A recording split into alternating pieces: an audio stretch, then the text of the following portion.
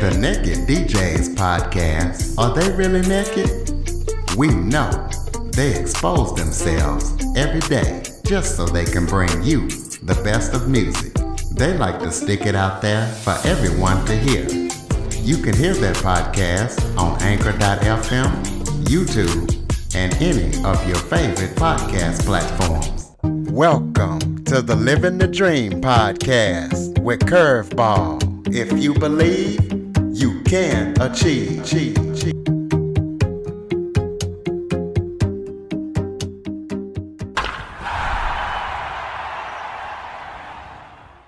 Welcome to the Living the Dream with Curveball podcast, a show where I interview guests that teach, motivate, and inspire.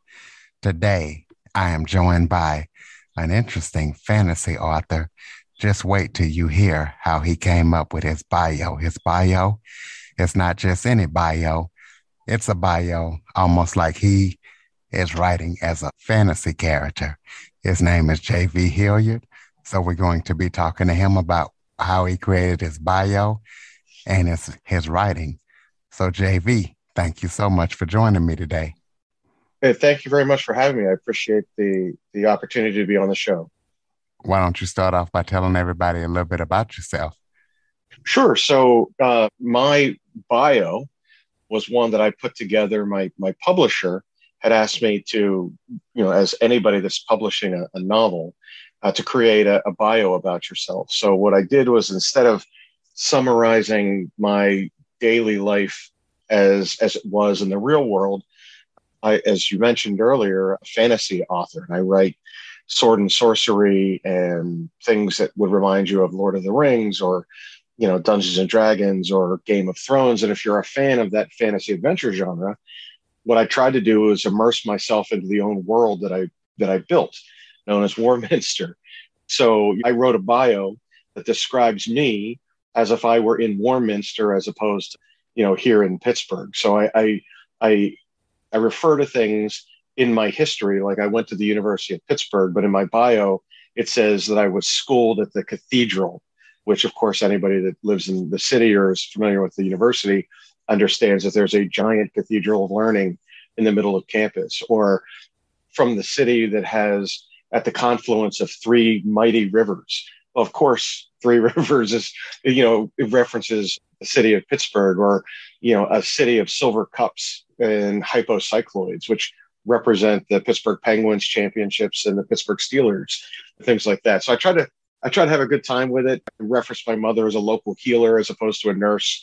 My father was a peasant who worked in the mines, which is something that, he worked in a steel mill when he was alive here. And so I had some fun with it, and I think she enjoyed it, and I get some compliments on it. And other people ask me that question all the time, is what does this really mean? But anybody that knows me well can decode it and understand, who I am and where I'm from. Well, I absolutely love it. And my listeners are going to get to know you more here by the time this interview is done. So thank you, sir. Tell us about how you got into writing. What made you get into writing, and especially fantasy? So I've always been interested in writing. When I was younger, I learned to write as a part of I'll back up and tell you a little bit more of a story. My uncle was paralyzed in the Vietnam War, and he was like a second father to me. My mother was his nurse, and I grew up at his side. And in some cases, he was confined to a wheelchair, and eventually he was bedridden, and there was only a few things that he could really do.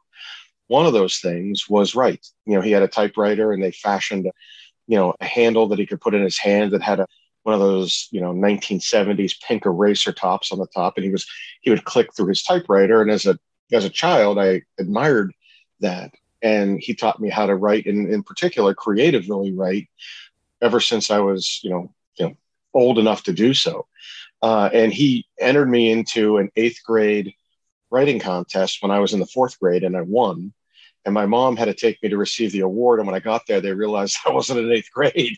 But it was something that, from his point of view, that was a level of escapism he could engage in. When you're a quadriplegic, especially in those days, your life is pretty limited. And so his form of escapism was creative writing, and he would write things, small short stories for magazines and periodicals and things like that. back in the 70s and the 80s. And, I learned that trait from him. But the other part of your question is why fantasy? And I think a lot of that has to do with him as well. When I was in, fourth or fifth grade, I had an English teacher go on a health sabbatical, and my substitute came in and read to us The Hobbit and The Lord of the Rings as sort of we closed out the last month of the school year. And I fell in love with the genre. I took it back to my uncle, and for that Christmas, he got me my own copy of The Hobbit, and then we purchased, a box set of Dungeons and Dragons, and that was when it was in its sort of infancy, and people were just learning how to play this game, and I fell in love with it too. And again, that was a form of entertainment that he could engage in, that we could engage in together. And so we started playing with me and my brother and my father. And my love of all things that were fantasy adventure were born. And so whether it was, reading The Hobbit and falling in love with sword and sorcery, or dabbling in science fiction, it's always been something that's been of interest to me. And so when I had a chance to dive into something, I wanted to dive into something that I loved. Talk about what you love most about writing and about being an author. Sure. So a number of things. I mean, first of all, you get to create. And what I think is a lot of fun when it comes down to it is I'm, for my day job, I'm a federal lobbyist. I do work in DC with tech and defense companies, and I'm interfacing with pretty serious folks on pretty serious matters. And my writing there, which I do on a daily basis, is related to legislation or grants or speech writing or all of the above. And it's really nonfiction, and it's tough stuff. It's not like fantasy. What I love about fantasy is it does give me that escapism I mentioned earlier. I can turn my day job off, and I get to become Joe in a fantasy world where I'm chronicling the adventures of all of my characters that I've made up, some of which, have come from my years of playing Dungeons and Dragons. Others have come from just, creative writing classes, or, bouncing ideas off of friends about stories, or even things that are related to movies, stuff like that. And it's a way for me to downshift. And that's what I really like the most about it.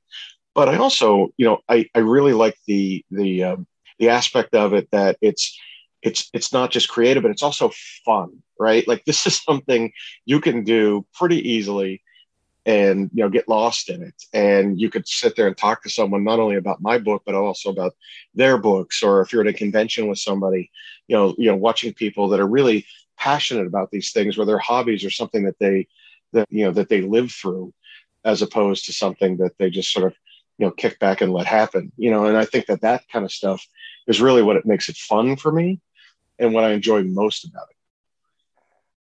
Talk about who is your favorite character in one of your books. Well, I've got plenty of favorite characters in my books. I'll give you a couple of answers to that question. So I wrote, one of the main characters in my book is a teenager named Daemus Alaric. And Daemus is born of noble blood, and he's born blind. And somewhere in the middle of the night, when he was, before he became 1 year old, a wizard showed up and touched his eyes, and no one knows why he showed up, how he showed up, what he did, but he was able to give Daemus the sight.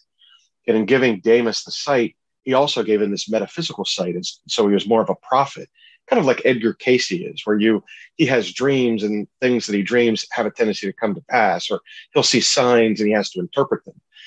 And in the beginning of the novel, he's going through this awkward teenage phase where he's becoming a man, and he has to learn real quickly how to do that, because he's thrust against one of his own, this man named Grey Taurus the Mad, who is a fallen keeper. And these keepers of the forbidden have this power that they can see into the future.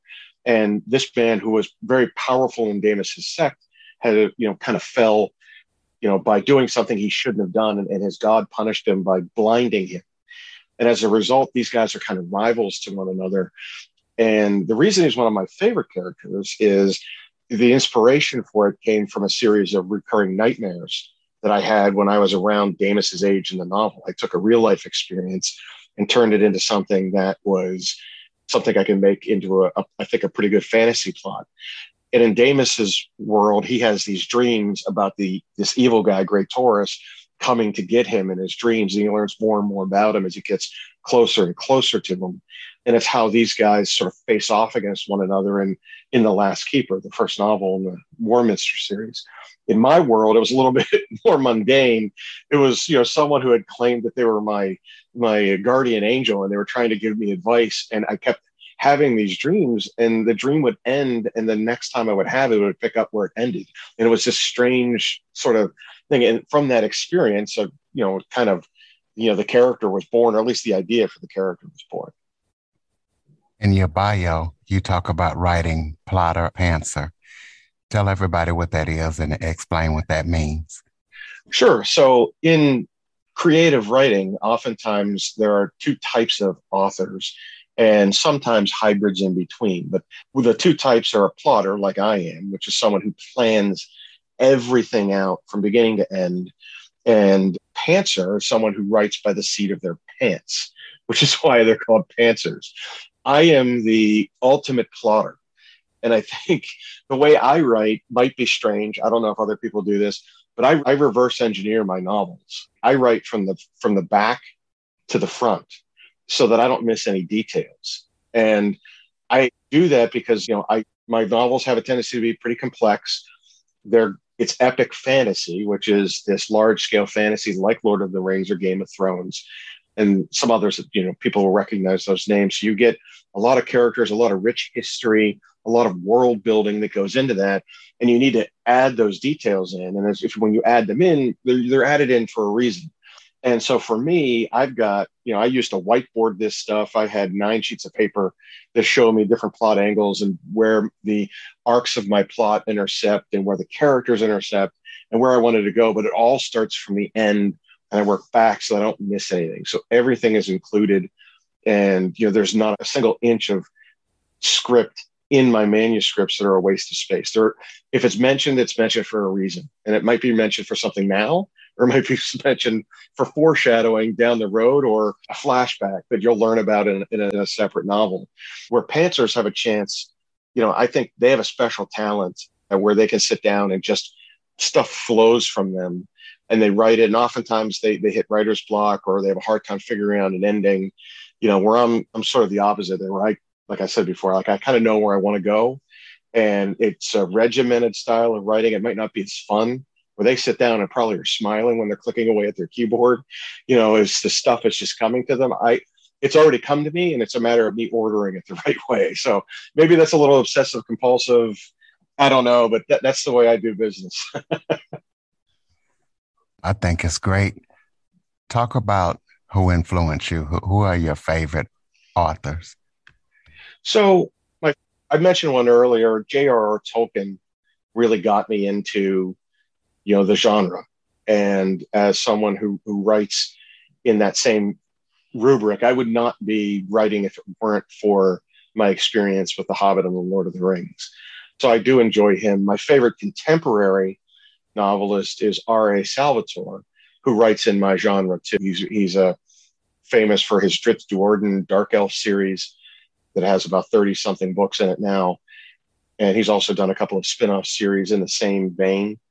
But I've also really enjoyed Margaret Weis and Tracy Hickman, the authors of the Dragonlance series, which is, again, as you could tell by the name, it's also fantasy adventure. But, if you step out of that for a second, I'm a big fan of Bram Stoker. I love Dracula. I like anything that's Gothic, and I one of these days I'll probably stumble into writing a horror novel or two, or something that has a lot of suspense and darkness into it. I really enjoy that kind of stuff, and then, I think it's hard to kind of look away from some of the guys that are doing some really good work, like Terry Brooks and Brandon Sanderson in genre. But that's really where I spend most of my time reading, and those are some of the folks that have inspired me to write. If you could spend a day with one of the characters in your book, who would it be and why? Whew. That is a great question. I would say that if I would choose one of the characters in my novel, it would be a character known as Incanus Druath. And Incanus is sort of one of the villains in the novel. He's got an interesting backstory. And I've gotten a lot of feedback from my readers telling me that they liken him to Boba Fett from the Star Wars series. And folks like the way his character direction goes because he's unpredictable. And folks don't obviously don't like him and they're rooting against him, but they're kind of rooting for him in the same way Star Wars fans like Boba Fett, made him a really, popular character. And in Canis's case, he is born as a bone elf, which is, a culture and a race of creatures that are born to do the bidding of these shadow elves that can't come out in the daylight because they're shadows, as you can tell by their name. And so they breed this group that can do their nefarious deeds on the surface while they are hiding during the day and can only come out at night. And his origin story is one that will be shown in my third novel. But for now, people are getting this like creepy vibe of this assassin that's making his way through attacking the main characters, and they don't know why. And I think that if I had to sit down with him over breakfast, lunch, and dinner, and had a drink with him at the end of the day, he would be one of the more interesting characters just based on the complexity of his background, but also the simplicity in which he makes his decisions. It's all based on vengeance. But he's become this master assassin, and his unpredictability makes him so dangerous. I think that would be a fun conversation to have. And if I could sit there and throw back a drink with somebody, it would be in Canis True Wraith. Your book became a movie. Which actors or actresses or both would you choose to play the roles? Well, so, think that's a really good question. I think that King Godwyn Thronehelm, or maybe even Baron Dragich von Lormark. This is a better one. I think von Lormark, who's one of the villains in the novel, should be played by a guy named Clancy Brown. Clancy is one of my favorite actors. He starred as the Kurgan in the original Highlander series back in the mid 80s.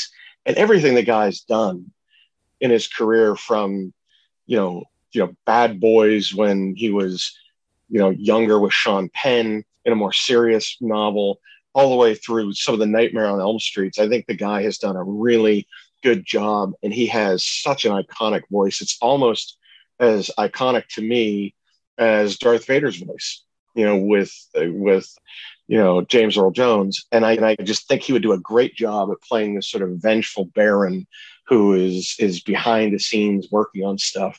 And, I think I would start with him. And there's a character in the novel named Ember Flory, who's his daughter. And, I think in my head, she's this mix between Amy Lee from Evanescence and Clancy Brown. And I don't know how that works out. And I don't know what actress could play her, but whoever that would be, that's a special character to play, and I think, from an actor and actress standpoint, I think those two would be the characters I would love to cast myself, because they're important in the novel, but also I think they're just spot on. And I think that there's the main character, and I forgive me for not knowing her name off the top of my head. She played in the most recent movie Escape Room. She plays this like MIT girl who eventually escapes the escape room. I don't want to be a spoiler here, but that's what happens in the end, and it's like a life or death situation. I think she would make a great Ember Flory, and I wish I knew her name off the top of my head. Well, I will tell you that Evanescence is one of my favorite rock groups. So, well, there you go. So in my head, imagine a daughter between Amy Lee and Clancy Brown. Well, hopefully she can sing like Amy Lee. Yeah, I wish she could too. I wish. So tell us about your books and any coming or upcoming projects that people need to know about, and how people can purchase your work and what we can expect when we check it out. Yeah, sure. So my first novel, The Last Keeper, was released back in December of 2021. So it's only been on the market for about 3 months. And it is published by Dragon Moon Press and is available through most distribution channels. So if you want to pick it up on Amazon, or at a Barnes and Noble, or download an audiobook or an ebook, all of those things are available to you. The audiobook is done by Victor Bavine, who is renowned for doing fantasy novels. And so he's done a great job in voice acting all of the characters in The Last Keeper. The Last Keeper is book one of a 4-book series in the Warminster series. So book two, which will be known as Vorden's Lair, comes out in July or August of this year. And then the Trillius Gambit, which is the third in the series, will come out around the holidays if we stay true to the schedule. And, folks can find my work at any of those distribution sites. So if you like audiobooks, there are 20 different audiobook distributions, of it. Same thing with ebooks or paperbacks. Special order hardbacks are coming out soon as well. And then if you want to check out my work, you can go to my website, which is jvhilliard.com, or check me out on Twitter, Instagram, or TikTok at JV Hilliard Books, or Facebook at JV Hilliard.